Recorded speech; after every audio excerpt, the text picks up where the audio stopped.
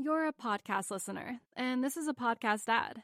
Reach great listeners like yourself with podcast advertising from Libsyn Ads. Choose from hundreds of top podcasts offering host endorsements, or run a reproduced ad like this one across thousands of shows to reach your target audience with Libsyn Ads. Go to libsynads.com now. That's LIBSYN ads.com.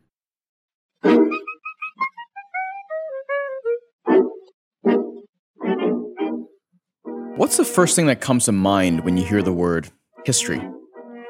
Maybe it's dusty old textbooks with a bunch of dates you have to memorize and awkward black and white photos.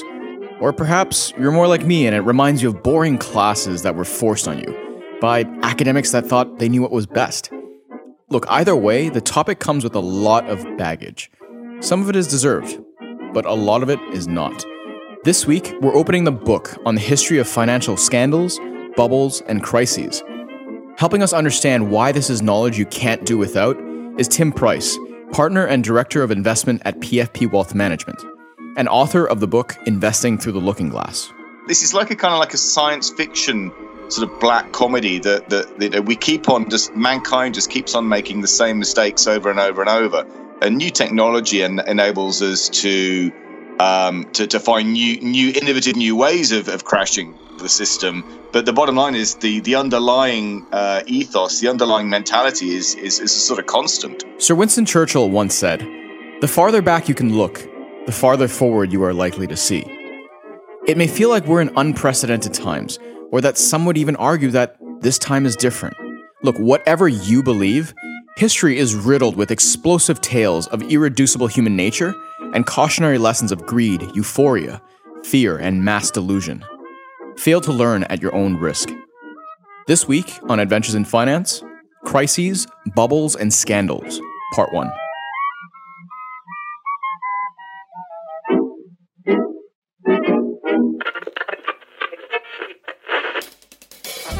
Also, coming up in this week's episode, we have our usual long-short segment where Aaron and I discuss the good and, of course, the not-so-good stories of the week.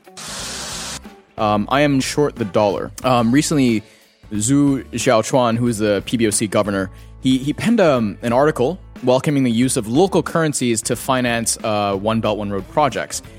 I'm along the addictive power of lightning bolts, Aaron.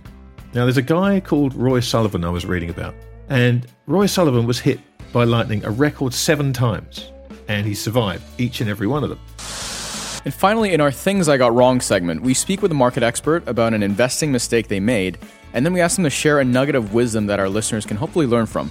Yeah, we've got the exceptional Alex Gurevich, the Chief Investment Officer of Honte Investments, and the author of a book called The Next Perfect Trade, A Magic Sword of Necessity, which sounds like a fantasy novel, but it's a remarkable book about investing and trading, which I would recommend everybody read. I was lucky enough to spend a bit of time with Alex recently, and he's just a fascinating guy. And he talks about making the mistake rather of conflating market forecasting with certain other fields of expertise. I'm Grant Williams. I'm Aaron Chan, and this is Adventures in Finance. Today is May 11th, 2017, and welcome to episode 15 of Adventures in Finance. James, how are you? Yeah, I'm doing good. It's a little empty today, it feels. Yeah, well, hardly anyone's in the office. No. I mean, I kind of got used to Grant sitting there. It was, I don't know. I haven't noticed today. Well, we have him on the line instead. Grant, how are you doing? Yodelay. Well, fellas, I am in the beautiful Swiss Alps this week.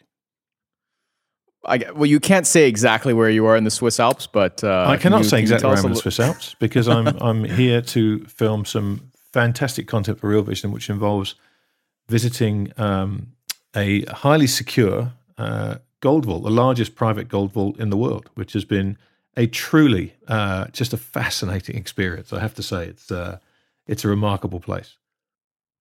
Well, it's funny because when you said you're in the Swiss Alps, my only exposure to that is like in James Bond movies, watching James Bond skiing down the slopes away from the bad guys. So, and then you tell me you're looking at this big, huge gold vault. Yeah, it's amazing. Look, we're the first people to have been and filmed in there, and it was a real privilege and just a truly extraordinary place. And as I said while we were filming, it's only when you see the lengths that people go to protect gold is when you really start to understand the true value that people put in it. It was a remarkable day. So I've had a fantastic day, and here I am talking to you two. Well, let's get on first to our long short segment where Grant and I go through the good and not so good stories of the week. Grant, you're not here to play rock, paper, scissors with me, so I will be a gentleman and let you go first. All right. Okay, let's do. I'm going to do my short first, Aaron. I'm going to do my short first. And my short for this week is, once again, and I don't want to beat on this, but it's politicians. And particularly the ones that really do have no clue what they're talking about. And recently in the UK, there was just a car crash of an interview with a lady called Diane Abbott, who is the Shadow Home Secretary in the UK. And she was on a phone-in show to talk about the Labour Party's policy to add 10,000 more police officers. The first question she was asked was how much it would cost, at which point she said it was going to cost £300,000, which worked out to about £30 per police officer. Then she said the next, if they recruit the 10,000 policemen and women over a 4-year period, it would be about £300,000. So she kind of clarified that. Then she said, oh, no, sorry. What I meant was about 80 million.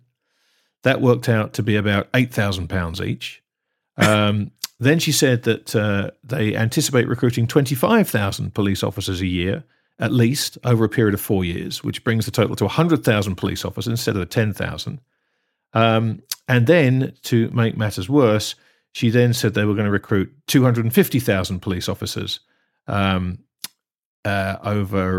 where are we? 250,000 police officers, which was going to cost 64.3 million. I mean, it's an extraordinary interview, and we should put a link up to it just so you can listen to a politician who clearly has absolutely no idea what she's talking about, but assumes she can bluff and bluster her way through a conversation with a far smarter radio host. It's laugh out loud funny, but it's tragic at the same time. So I am once again short politicians. Would you say, Grant, that this is the equivalent of a Miss South Carolina moment where she talked about Iraq and as? Yes, but I mean, look, Miss South Carolina, bless her, is a young teenage girl with no experience of the world. This is the Deputy Home Secretary, who you would think would have a basic working knowledge of either her party's policies or perhaps math. One of the two would be quite handy. But again, it was just another remarkable example of somebody completely clueless figuring they were smart enough to bluff themselves through it, and it ended in horrible, horrible failure. Well, Grant, next time, maybe if you're on like a cross-continental flight or something and want to go down the rabbit hole, I recommend going on YouTube and Googling, I forget which state he's from, but there's a U.S. Congressional representative who I think they were discussing or having some kind of hearing about placing more military on an island in the Pacific. I saw that. You know what I'm talking about, right? Tipping the island over. Aaron, we should be really careful here because, putting a podcast out, we are one similar gaffe away from karma coming around and biting us both in the ass. So we need to be a little bit careful here.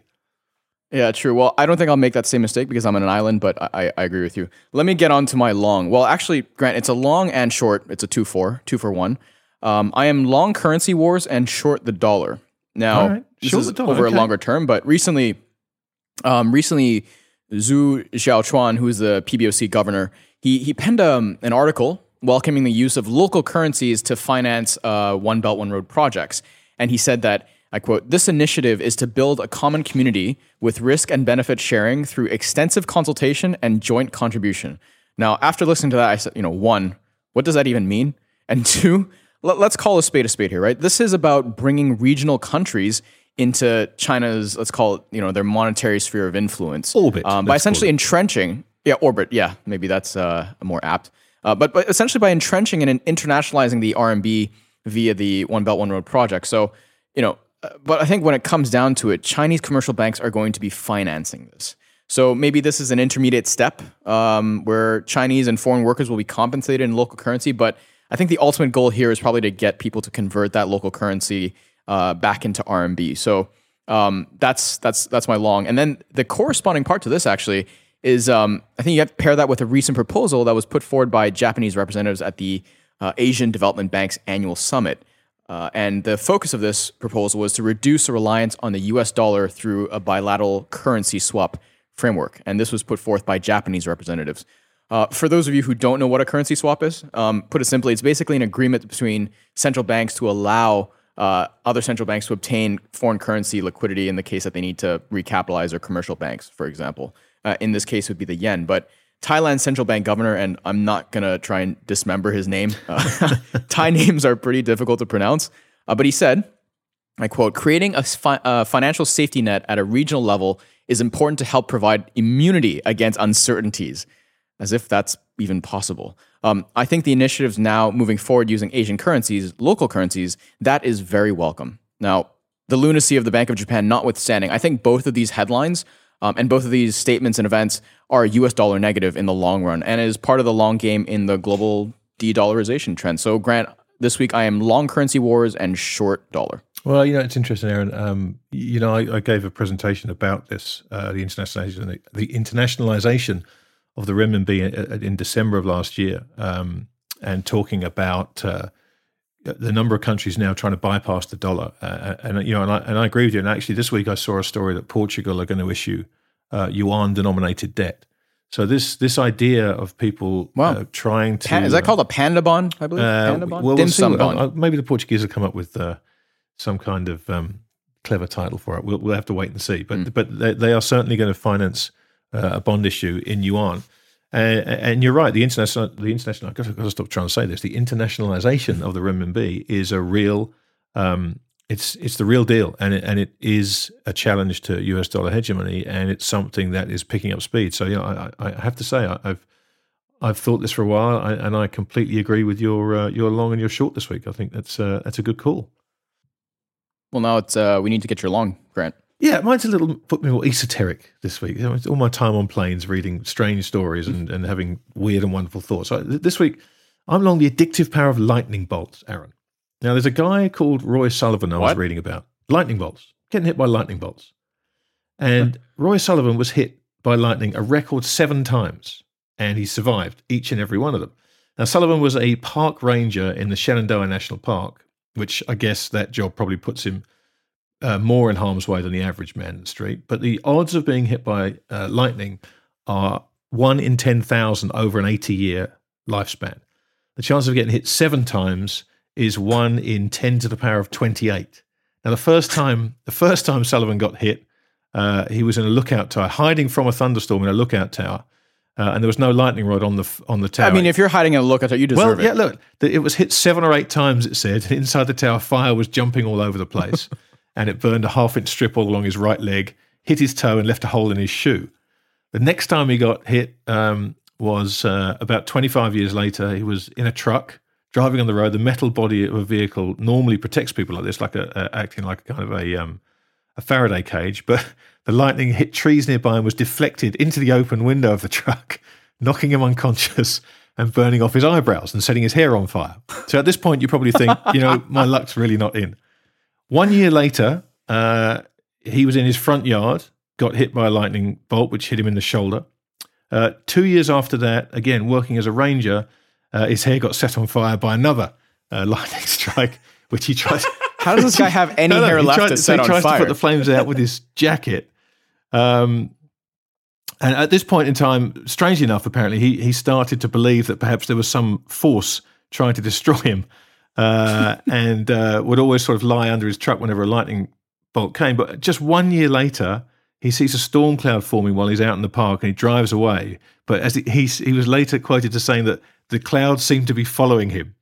And when he finally thought he'd outrun it, he got out of his truck, was hit by a lightning bolt.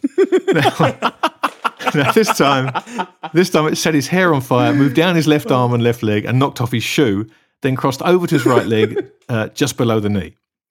Now, oh my God! Wait, we're not even finished yet. 3 years later, he injured his ankle when he saw another cloud that he thought was following him. Tried to run away, hurt his ankle, fell over, and then got struck by lightning.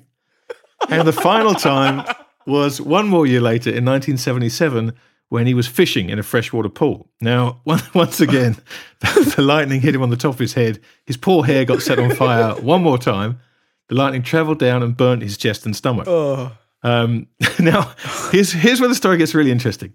So he turns to his car to run back to his car after being hit by lightning, at which point a bear approaches the pond and tries to steal the trout from his fishing line.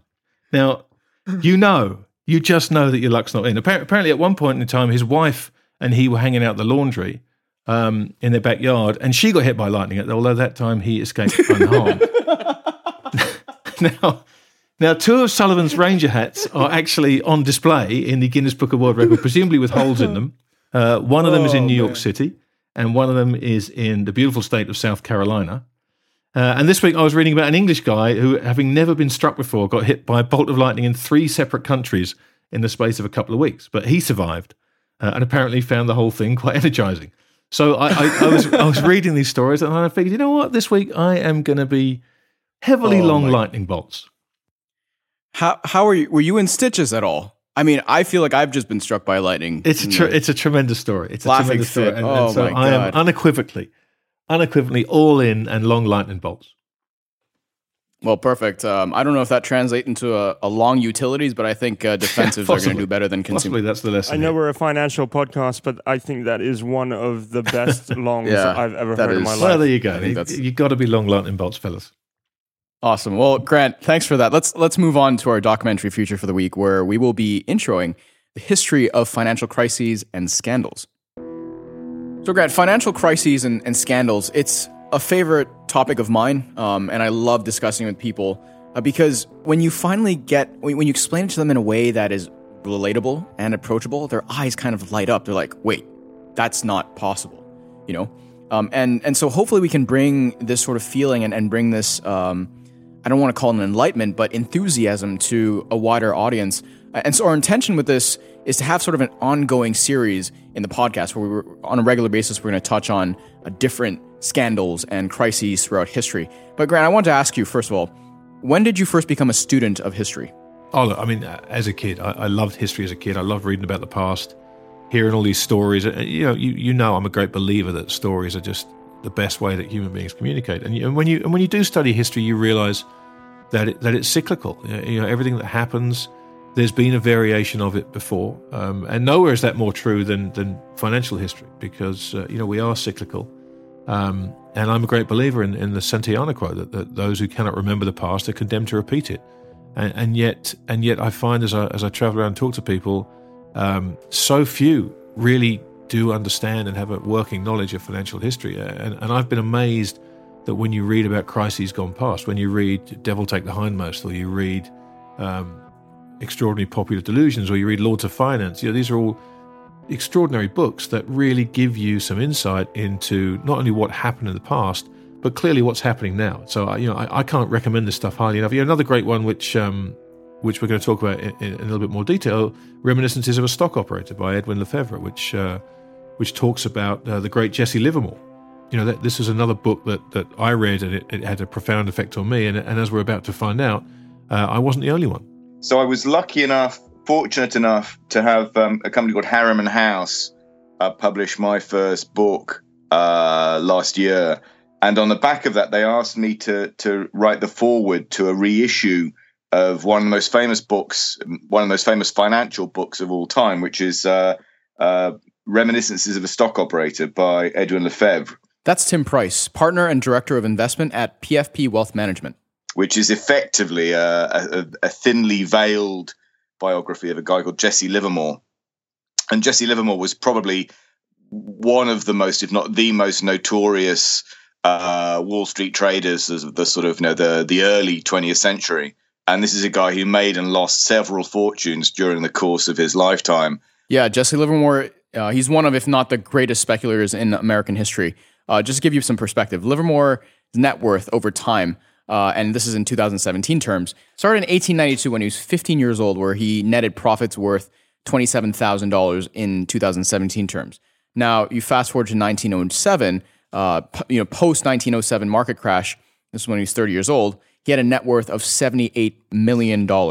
Now, fast forward to the post-1929 Wall Street market crash, and this is when he's 52 years old, he had a net worth of $1.4 billion. Now, it's also very important to point out that he also went bankrupt several times in his career. He he was a speculator. He wasn't necessarily an investor. And I think it's a very, very important distinction to make for people. Reminiscences of a Stock Operator is just required reading for anyone that is ever going to do anything with money. And what comes out of it, it's a joy to read. I had the pleasure of sort of rereading it over Christmas to write this forward for the book. And what leaps out of it is, I mean, I'm sort of paraphrasing Livermore now, but effectively, human nature does not change. And so the kind of principles that Livermore stroke his character, I think Larry Livingston, it might be in the book, but basically the things that he gets up to, the strategies that he implements are basically variations on the theme of systematic trend following. And the reason why that strategy, I think, I have a lot of conviction that it works over the medium to long term.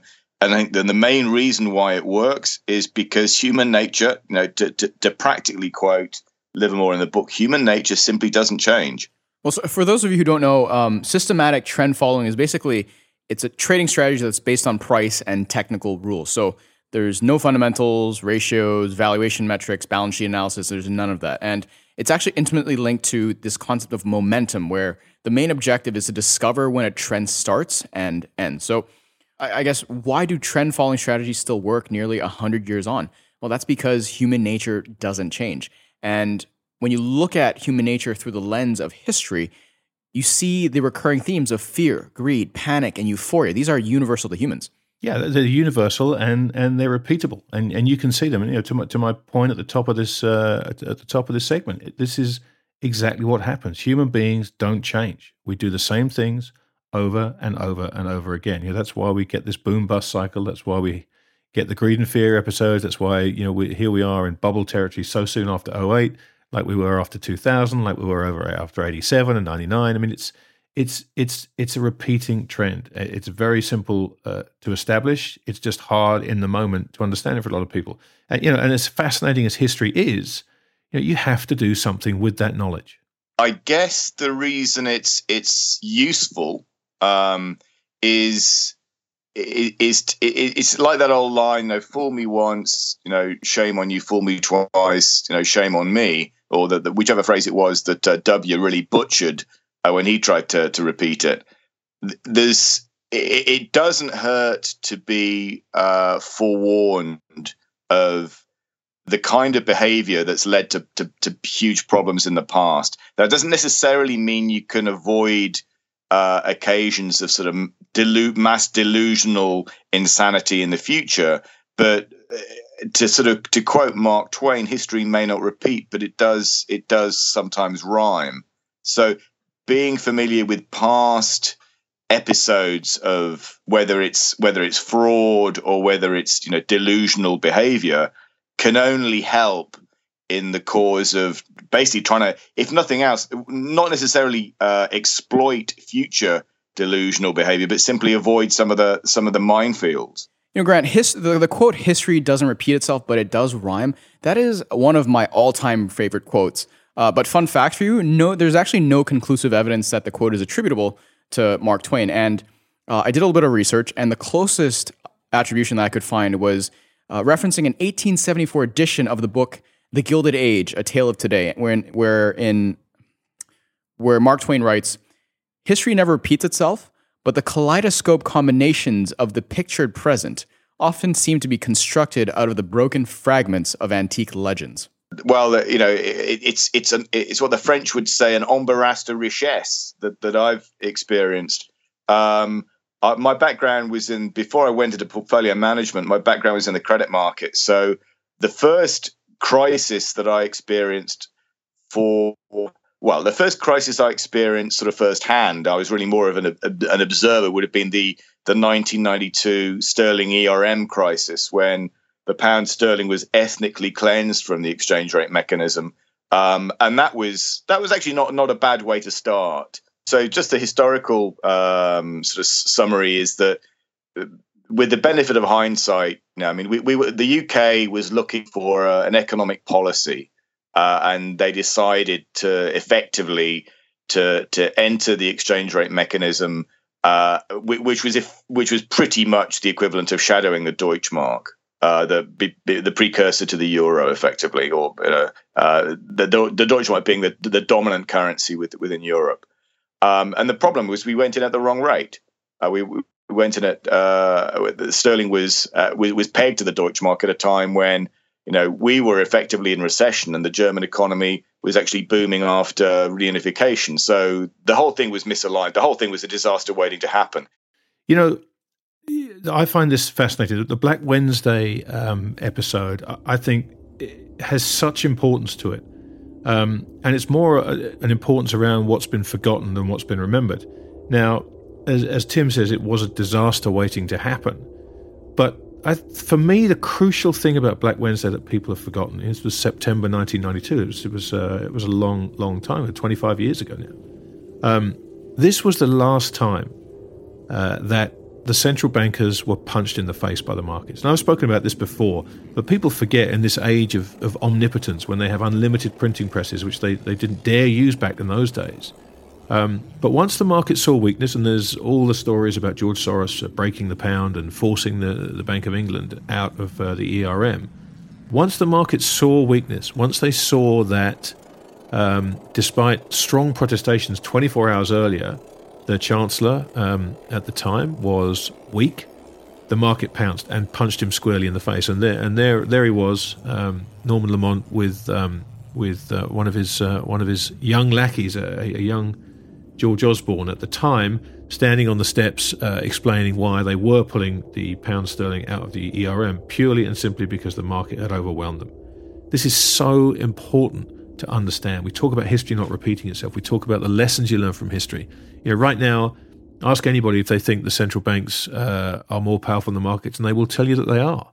The simple truth is they're not. They just happen to be for the time being. And for me, the one lesson that I learned out of this was, markets are way more powerful than central bankers. And though that hasn't been proved in this case, I suspect at some point it will be. That's my thoughts and my reminiscences, not of a stock operator, but of someone that traded through Black Wednesday. But let's get back to Tim's experience at the time. Anyhow, to cut to the chase, the time that the crisis reached its height, this sort of fever pitch, I won't name names, but I was working for a second tier Japanese investment bank, and the day when our rates started to soar up into the wide blue yonder in a futile attempt to protect the pound. The traders in the dealing room I was in, they were going, "Oh my God, I can't believe this!" And my mortgage, and it was sort of classic, fear reaction of, I hate to say it, but basically uninformed people.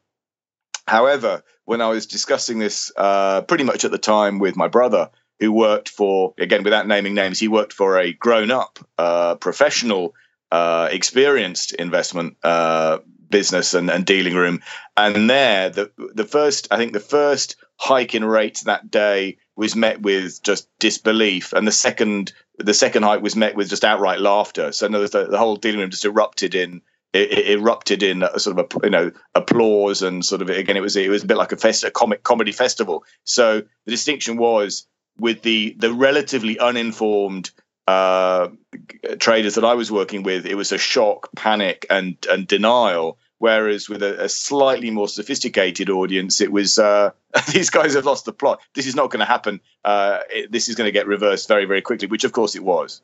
Yeah, I have a similar recollection to that which Tim talks about here. In the trading room I was in, the whooping and wailing when they put interest rates up, and the number of people that were desperate to go and lock in those rates by buying bonds, it was extraordinary, because everybody knew, and this is a very experienced trading desk, to Tim's point, everybody knew that there was no way that was going to last. And if you bring that, again, we're talking about history this week, and we're talking about how things repeat. If you bring that forward to today, where you have entire trading desks who have not traded through a hiking cycle, we've talked about this before. Again, you are going to see reactions that are not in tune with what's actually going on. Once we start to change the market narrative to either one of a hiking cycle, a true hiking cycle, which I admit I think is a low probability. I mean, the Fed will hike until they break something, because they always do. But I think people have been conditioned these last few years, and they are uninformed, and they do think things only go in one direction. So I think we could see some heightened volatility that catches a lot of people out. A lot of people that don't have the kind of experience that the trading desk Tim's brother was on and the one I was sat on back in 1992 had. And so, Grant, I guess that's why history is so important, right? Because especially if you're someone who's new to the industry or even just new to financial markets, you have to read that history so that even though you didn't live through it, you have some sort of reference or frame of reference.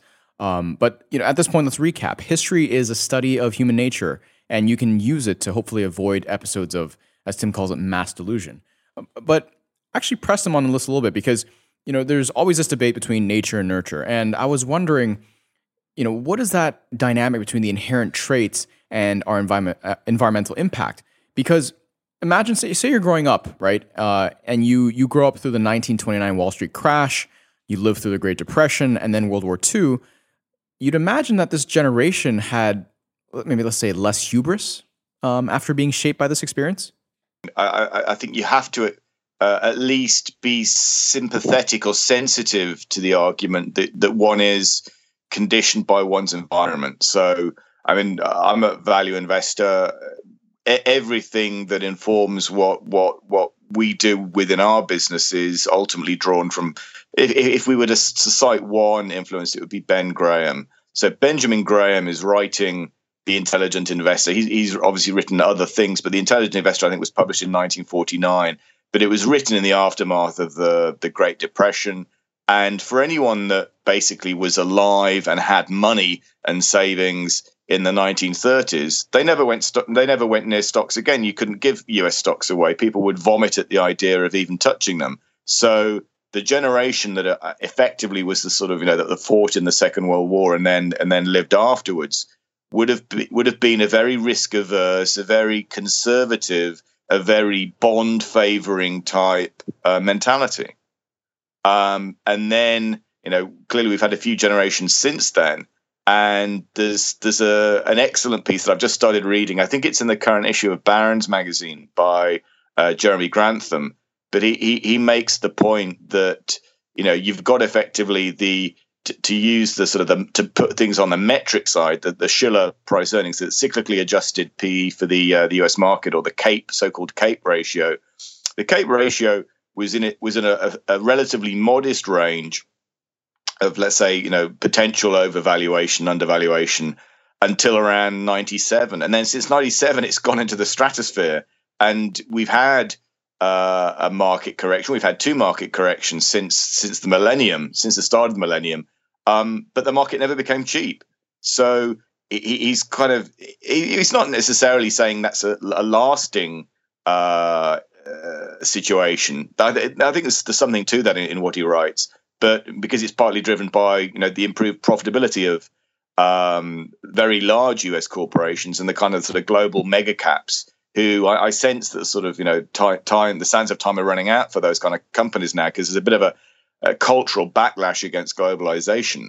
But he's absolutely right to question whether you can necessarily look at the world through a kind of Ben Graham value prism in isolation without being respectful of the fact that the environment may well have changed. It's changed for at least, let's say, a sort of 20-year period where the market never became cheap. And if you were viewing it through a classic Graham and Dodd perspective, then you would have been out of the market for the last 20 years, at least out of the US market.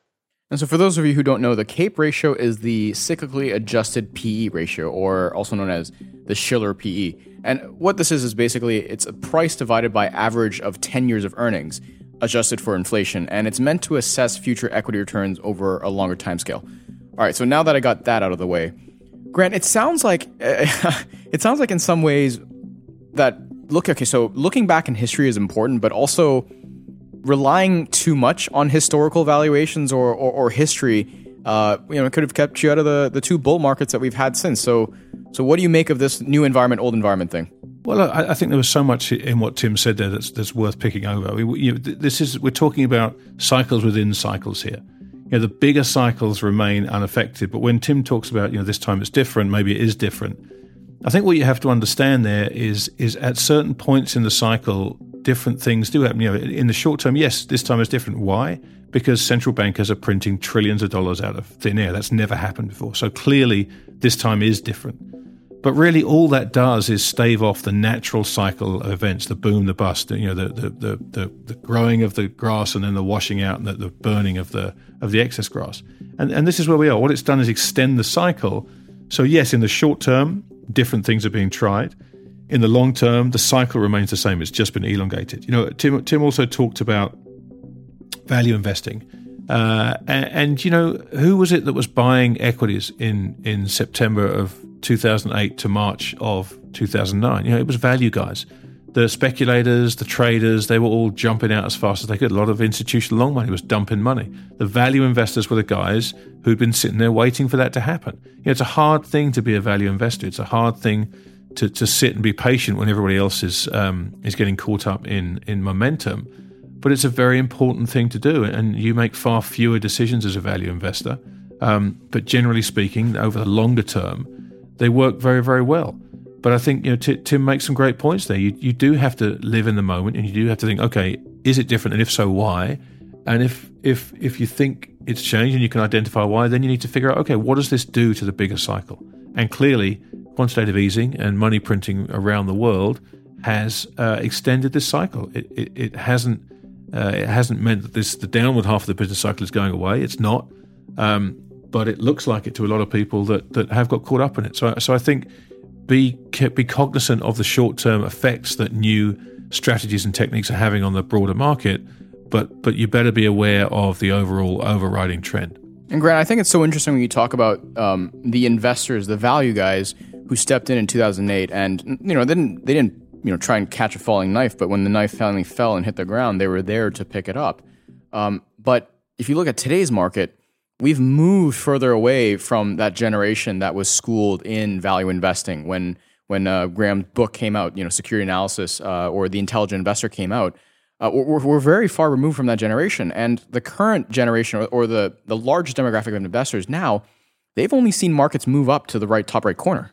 I suspect it comes back to that word hubris. I suspect it comes down to overconfidence, that there's something about the next generation that always feels like it knows better than everybody else. So it's like the phrase, this time it's different. And I think probably the first time that I started hearing that phrase really setting in, that really became a meme, would have been in 98, 99, the run-up or the mid to the terminal phase of the first dot-com boom. And I guess it's a sort of general feeling that, it's actually, if there's anyone that's going to be associated with that, it's going to be Jim Cramer from TheStreet.com.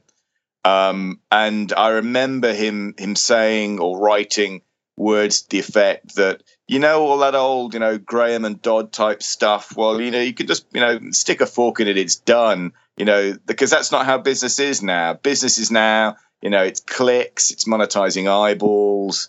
And, and you read this with the benefit of, 17 years hindsight. And you think, I cannot believe a sentient person uttered those words. Ouch.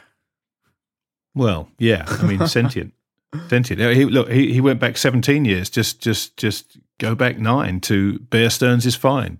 Don't shy away from buying Bear Stearns. Don't shy away from Lehman Brothers is fine. Look, Jim Cramer's out there to be a lightning rod. He basically fronts an entertainment show, and it is very entertaining. But these are dangerous things to say, and they're dangerous things to tell people who are looking upon you for advice. And I think it's important to understand that value investing, there's a certain depth to it that you don't have when people like Cramer get up and talk about, hey, what are we doing in the markets today?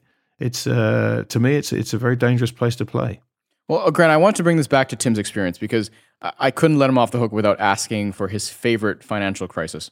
I wouldn't necessarily say it's my favorite because it's the book that I wrote myself. So it's just a quick plug for that. But that enabled me to give a sort of, like, let's say, a hopefully entertaining jog through market history, and particularly the history of financial crises. And that's a book called Investing Through the Looking Glass, which is hours of fun for all the family and available from all good bookshops.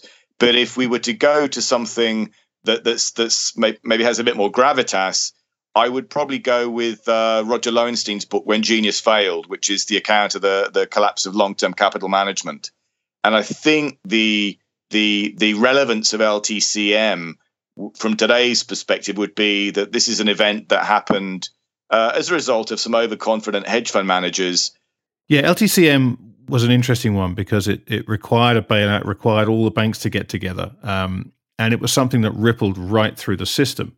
And I think the important takeaway from LTCM was both the reaction of central banks who panicked because this was really the first time we'd seen, quote unquote, the system could go down here because these geniuses had trillions of dollars of derivatives that basically imploded.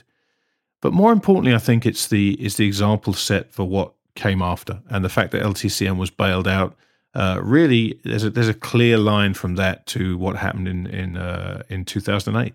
But arguably, the more ominous sort of precedent that it set was that it showed you what happens when the central bank steps in, bails out a sort of, let's say, a bad player, and then slashes interest rates by way of a policy response. So I think you could argue that the collapse of LTCM was basically the dry run for 2008.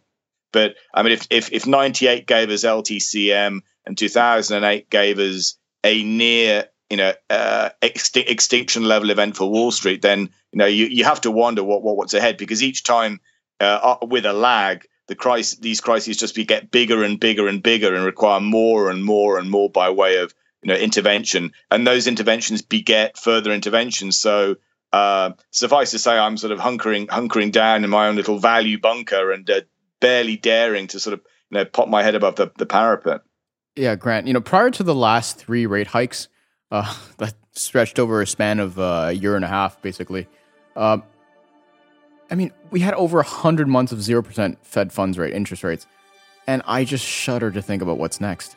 There's not much further we can travel along this road. I mean, we had 650 rate cuts over a short period of time around the world. And look, what's next is, as I said earlier, the Fed will hike until they break the market. And I think they probably understand this, and if they don't, it's even more frightening because it always happens. The problem at this point is, I think when they break it this time around, the damage is going to be far more severe. And I fully expect them to drop rates immediately. They will know that the quantum of damage to be done next time the market breaks is such that they won't ease rates by a quarter of a percentage point. They will drop them straight to zero. And look, who knows? We could see negative rates in the US. I really do fear for what happens when these what does Jim Grant call them, the tenured economic professors, when they next break the market, and it'll happen because it always does. Again, back to these historical cycles. And Grant, at this point, we really haven't had the chance to touch on information technology's impact on, let's say, historical memory. It's a huge and loaded topic, and we're probably not doing it justice in this short segment. But, these days, history is recorded, consumed, and basically forgotten about at an increasing rate. So my question to Tim was, how do you contextualize history when it is chewed on and spat out at such a fast rate? That's a great question. I think I fear that one of the biggest downsides. I mean, the information revolution and the internet are just amazing things. You just have to accept that we've got godlike power now. But I suppose the flip side of that is embodied in a quote that I often use. I've used it so frequently by now I should be able to quote the source, but I can't remember the source. But either way, I'll give it you anyway, which is, there was an American professor who was giving a class, and he was saying, it used to be said that if you gave 1 million monkeys 1 million keyboards, you'd end up with the complete works of Shakespeare. Now, thanks to the internet, we know this is not the case. And the real downside of the web and sort of modern globalized instant communication is we have no memory anymore. So and more to the point, I'm not sure that's necessarily a reversible trend, to the extent that why need a memory if ultimately, if you want to find anything out, you can go onto Google or Wikipedia. You don't need to know anything anymore. Sorry. Grant was speaking about your hair, and made me lose my train of thought. Thanks, Grant. This is the problem. People today have got such a short attention span. There we go. No, that's totally my fault because I was just giving Aaron the thumbs up at what you're saying, and he's looking at me like I was trying to tell him something. So that's my. And the other problem today is that people have got such short attention spans. Sorry, what? Sorry, say it again. And the other problem today is that people have got such short attention spans. I can't believe that happened. It's hilarious when the point basically proves itself. Yeah, right. I mean, it is. It's so funny. And God bless Tim. You know, he's a funny guy, and I love spending time sitting and talking with him because you always learn something and you always walk away smiling. So getting back to the interview, at this point, I wanted to ask Tim because I was curious as to which period in financial history that he looks to as the best, most accurate roadmap for where we are now. The scary thing about the 87 crash is that, well, I suppose there's two scary things about it. The first is that it occurred at a time when the US market was barely even overvalued by modern standards. So in other words, it kind of came out of a clear sky. And the other thing that's maybe more ominous is that I suspect if historians or economic historians are in any kind of agreement about what caused the crash, well, forget what the initial event was. I think most would now concur that what made it more severe was portfolio insurance, which was the thing that was supposed to protect people, not the thing that was supposed to trigger a self-fulfilling prophecy. Yeah, look, portfolio insurance broke the market in 87. It was a very simple idea that you would hedge your stocks by short selling index futures. It really wasn't, when you boil it down, any more complicated than that. But everybody was doing it, and it just fed upon itself. When you have these dynamic hedging strategies, once they start reversing and once they start going the other direction, as we found in 87, they just feed upon themselves, and that's exactly what happened.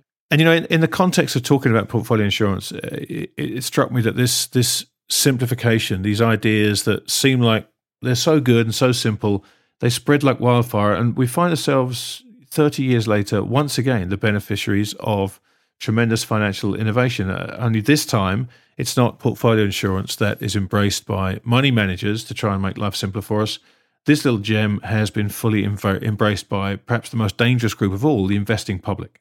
So I just wonder now whether the system, because there's so much more leverage, there's so much more risk, for want of it, latent risk, sort of spread like unexploded ordnance throughout the market, whether those things that people now believe are going to be stabilizers will end up not just not working, but sort of actively adding to the potential carnage or volatility to come. And by way of sort of system, I'm referring in part here to things like ETFs, where people have flooded into low cost funds, but there seems to be a growing belief that low cost equates to low risk, whereas it's not. It's just making markets tradable in a way that perhaps it would be ultimately in people's best interest if they were less tradable, because if you have an instrument that has a very low transactional anchor attached to it, you're going to be more likely to trade it. Whereas it is said that for sort of higher cost actively managed funds, people are less willing to churn them, to trade them, because they know what the costs are, and they tend to be more patient. And I think that's an interesting observation about today's markets. So, Grant, we've kind of beaten this to death, I think, over the last couple of weeks, especially while you're here, is that, these 4x levered ETFs, and then there's also the ETF of ETFs. And this thing just gets crazier and crazier. And these things are created for the sole purpose of spurring ever greater speculation. Yeah, look, people are greedy, right? And they want ways to make quick profits. What better way to do that than a 4 times levered ETF? This reminds me of 7-minute abs from Something About Mary. 8-minute abs is no good. I've got a great idea to get rich, and that's 7-minute abs. This is the problem, that these vehicles are made to facilitate speculation by people that really shouldn't be speculating in such a fashion. And although they haven't fallen over yet, there is no doubt in my mind that when the next crisis happens, the ETF phenomenon and the number of people and the amount of money that's been herded into them is going to be ground zero for the problems that we're going to see happen. Yeah, that's going to be Yeah, ground zero is definitely an apt way of describing it.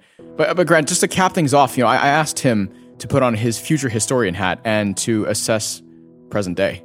Historians of the future will look back at this period and just ask, what on earth were these people smoking?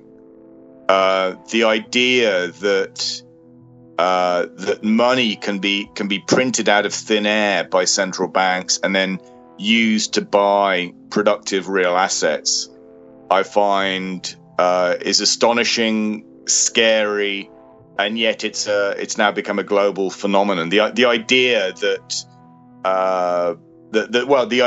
the whole financial system can effectively be hijacked by a bunch of self-appointed and realistically largely anonymous unelected bureaucrats, I find absolutely staggering.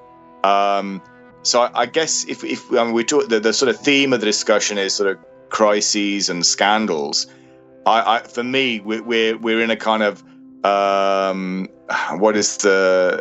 trying to think what the appropriate phrase might be, but it's a sort of an omni-shambles was the word that I think Armando Iannucci coined for the thick of it. So I'd say we're now living in an omni-shambles where, and this is the crowning irony, where the people who ordinarily are tasked with saving the financial system, I suspect, are going to end up destroying it. So, I know I may be wrong. This system may be Teflon. It may go on. It already has gone on for years, and it may well persist years into the future. But I would defy anybody, any objective observer, to state why the system is sounder now than it was, say, back in 2007, 2008. All we've done is added however many $1 trillion to the debt pile.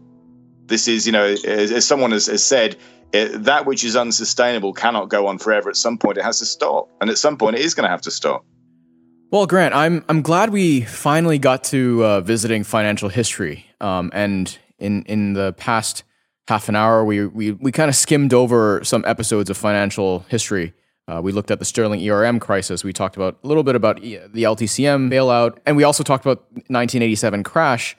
But I'm excited for future episodes where we're going to take a look at specific episodes of crises and scandals and bring them forward in time, and hopefully we can light a fire in our listeners to explore history for themselves, and most importantly, to learn the lessons of history.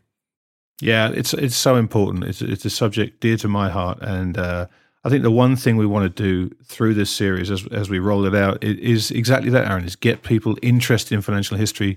Go back and read it. The beauty of it is there are accounts of all these periods in time, and it's funny when you read about them, you can't help but join the dots. And I think it'll help everybody understand better the world we're in and understand better the likely path. It's always the same. It's just the time frame that's impossible to know, but the outcome is always pretty much baked in the cake, and you'll learn all that stuff by reading about financial history. Yep. So definitely look out for that.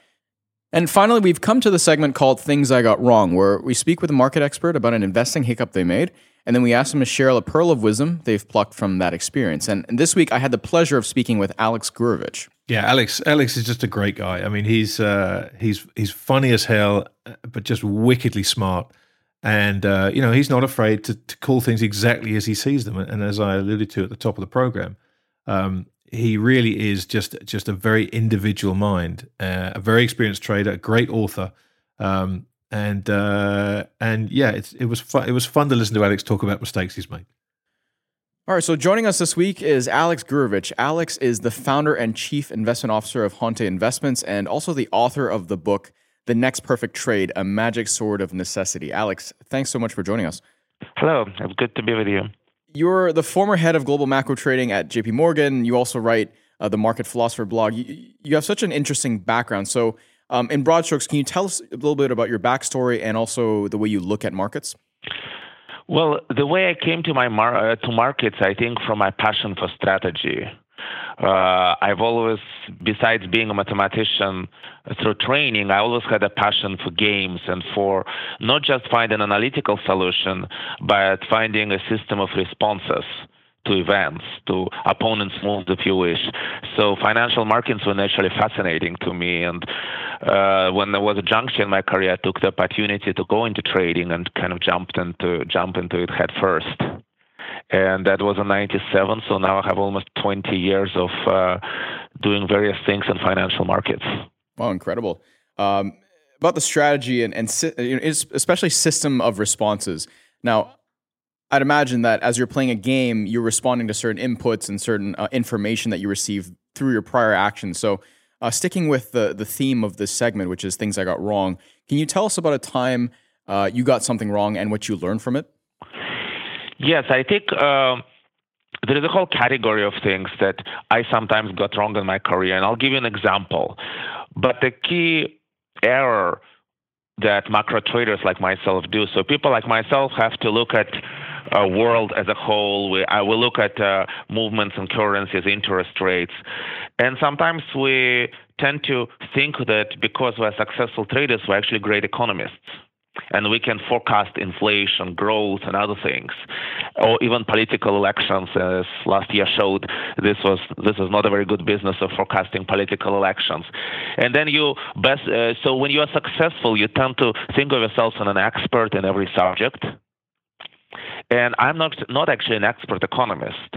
I have some understanding of economy, but mostly I need economists to build paradigms. What I can do, I can find strategies that take what's going on in the world, which is take the facts and design a strategy rather than try to think of the facts. And the other simple way to think of it is I can recognize the what, but a mistake people make is by trying to decipher the when and the how. And if you wish, I can give you a concrete example, which is close to everybody's heart and has to do with global financial crisis. Yeah, please do. I had a very interesting conversation with a friend recently who was saying, the bankers could foresee the financial crisis and they took advantage of it. And I said, no, we could not foresee it. At that time, I was at JP Morgan right before it, right? I couldn't foresee it. He's like, no, you did foresee it.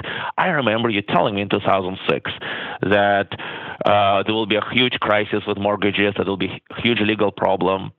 And I told him, well, you know what? If I foresaw it correctly, I would be the richest person in the world right now. The fact is that I did recognize certain problems with the economy. I did recognize the what. I saw that people did not understand the terms of their own mortgages. Yes, I was aware of that.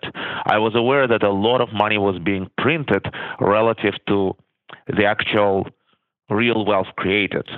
So there was a lot of paper, be that mortgage paper or some other paper, and that came on the back of several years of wars, of September 11th, of a lot of money growth, but not actually, a lot of this money growth came from destruction, not from construction. And I saw the discrepancy between paper money and the real wealth. By paper money, I mean like what people have nominally. Like if you look at people's number that say a corporation is worth or a mortgage is worth versus what is actually behind it.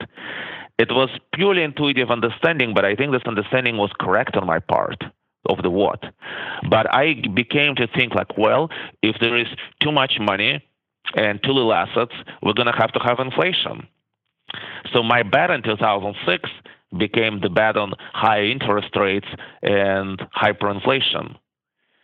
But what my mistake was that recognizing the what, I made an assumption of the how. That is how this what will be fixed via inflation.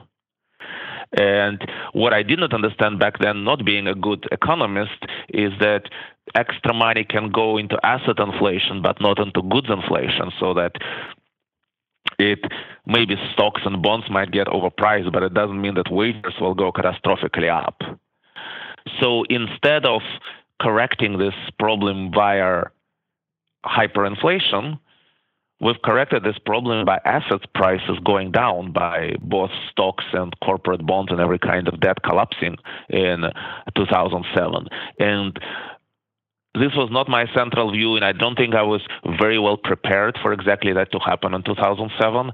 While 2006 was a good year for me because rates were going up, 2007 was not. And there were other reasons that why I may have been wrong in 2007, and there might some trades that might have not worked out. But the fundamental error was really back in 2006 when I thought that rates were going to go significantly higher, as opposed to exactly opposite what happened.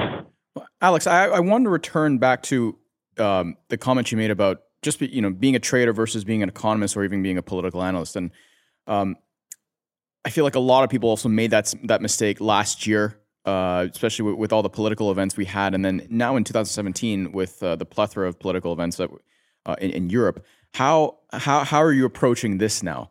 Are you still sticking to your framework and avoiding trying to make these political forecasts, or have you waded into how are you dealing with this dynamic? Yes, I'm trying to find where my principles of superior trades work, and I'm trying to kind of close my eyes on politics a little bit.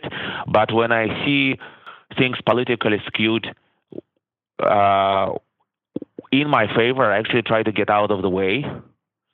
Let me just clarify what I am explaining. I've been short euro for several years, and it's been one of my core positions was very short euro.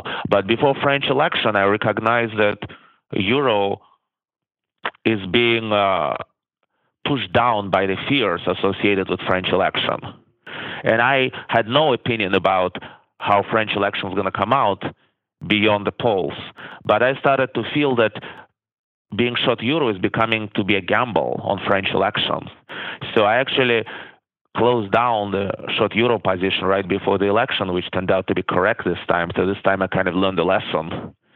And I closed down a euro position before election, which is, for example, something similar things that I could have done last year. There was a time to get out of long U.S. bond position right on the night of U.S. election, and I didn't do it correctly. This time I've learned to do it, and I got out of short euro before French election, and that worked in my favor. And the reason is because I just felt that it would be just a pure gamble to stay short euro in this situation, just hoping for some kind of catastrophic outcome. You were talking about the difference between knowing the what and then juxtaposing that with the when and the how. How do you I'm asking you how now. How do you bridge that gap between the what and then the when and the how? I think what I try to do, I try to have no opinion on when and how. I just focus on the what.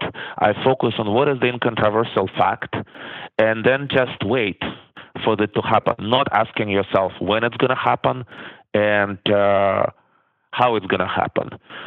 For example, one of the best examples of this would be the Japanese situation over the last few years.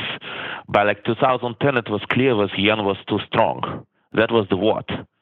Japan was lagging. Japanese stock market was doing not so well. They had an unreasonably strong currency. But I could not foresee the exact shift over that happened in the end of 2012 with Japanese politics and the change of government and the rise of Abenomics. And I didn't know that it was going to happen. So I had to wait for a couple of years for something to happen. And it happened in ways that I could not have possibly foreseen. But it does happen because it's the what. But if I started to think about when and how and start betting on exact timing and exact direction of velocity of yen depreciation, I might have lost money. And I think what is really teaching us this lesson now is China. Right. Yeah. Because it seems like, not that it seems crowded, but everyone is. You see all the headlines in Bloomberg about the situation there with the credit expansion and now PBOC tightening credit conditions, trying to root out the speculation, but. It just seems like a matter of when, but having that patience to wait for that when must be, especially when you're dealing with these large macro trends, must be kind of challenging, isn't it? It is challenging. I think I have a natural disposition to be patient that way. It's just the way I'm born. So I was always favored in that way that, if anything, I always had difficulties with whoever my bosses were or investors because they would get impatient with my patience. How long are you going to keep this trade on? I was like, well, till it works in my favor.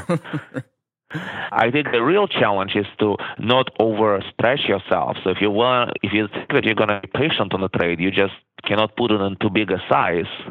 You just have to wait and wait, but you have to wait in such a way that it goes a little bit against you. You're not hurt too much.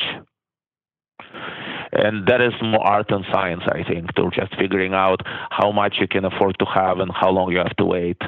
Yeah, that's a great point, and I guess it also kind of skirts the people ask like, what is the difference between being wrong or just not being right yet? But no, definitely giving yourself that room is a challenge. Alex, I wanted to cap things off. One thing I'm looking forward to is to see what happens with the euro, because you're the only person that I've ever heard who's expressed the thesis that the euro could actually strengthen in the situation where you have a euro breakup, because it effectively becomes the Deutschmark. So I'm willing to have the patience to see how that turns out. But you're the only person I've ever heard mention that thesis, which I think is really cool. But for our listeners who want to read more about your work or maybe get in touch with you, I know you're on Twitter. Can you let us know where to find your work and how to get in touch with you? So the best way to find me is via Twitter. It's A Gurevich, AGUREVICH 23, numbers 23. That's like my first name, last name, and 23. And from there, you could find a link to my book, The Next Perfect Trade, which could be found on Amazon.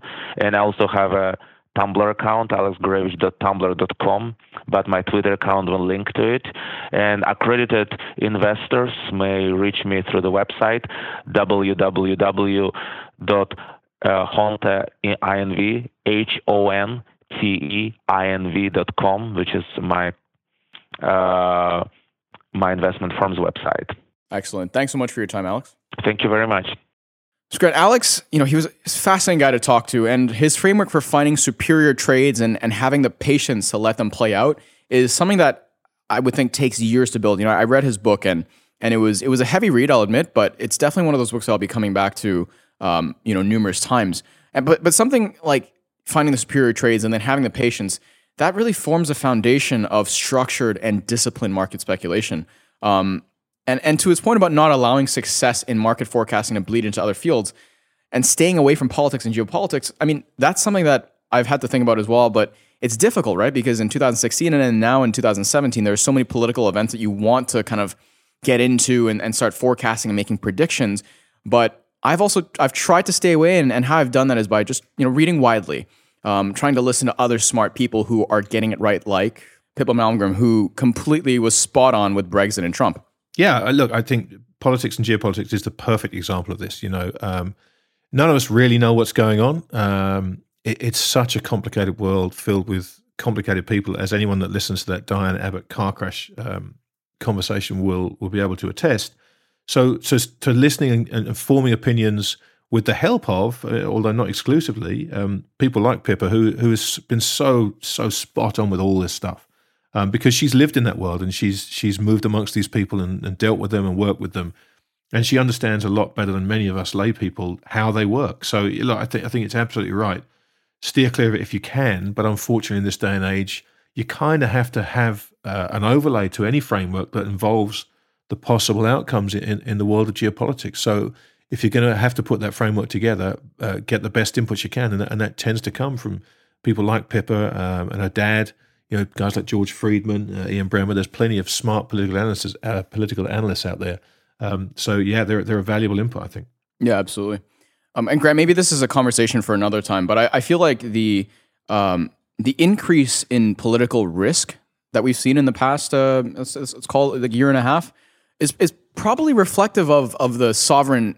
I guess you could say this, the mountaining sovereign debt that we've seen. I mean, governments are at crisis, which is now being reflected in politics. And, in that sense, I don't want to just completely avoid politics, because I feel like it is at least a symptom of that debt accumulation of governments. But again, I guess it's a double-edged sword, because you don't want to veer too far into it.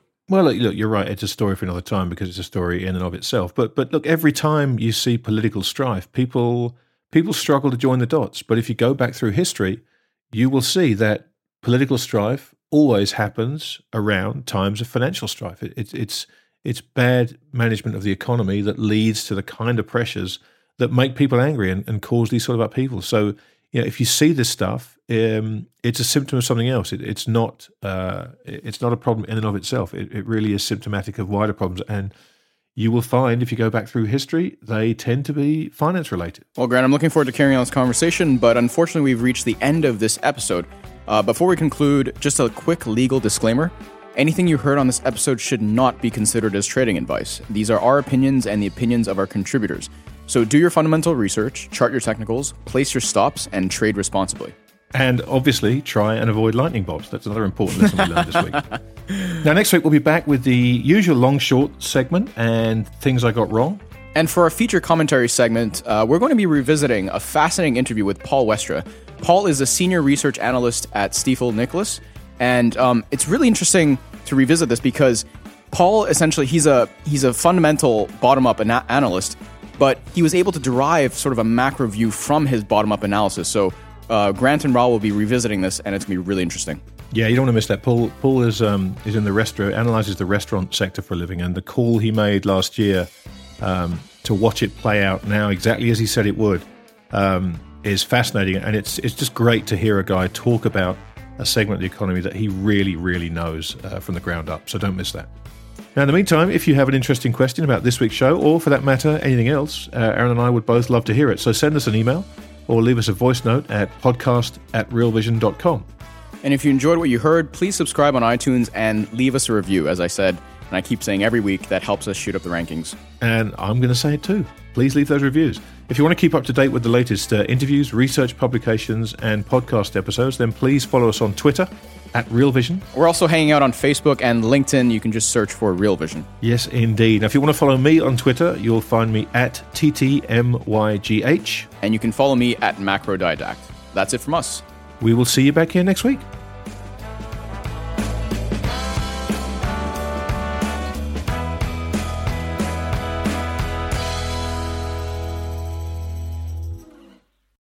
You're a podcast listener, and this is a podcast ad. Reach great listeners like yourself with podcast advertising from Libsyn Ads. Choose from hundreds of top podcasts offering host endorsements, or run a reproduced ad like this one across thousands of shows to reach your target audience with Libsyn Ads. Go to libsynads.com now. That's LIBSYN ads.com.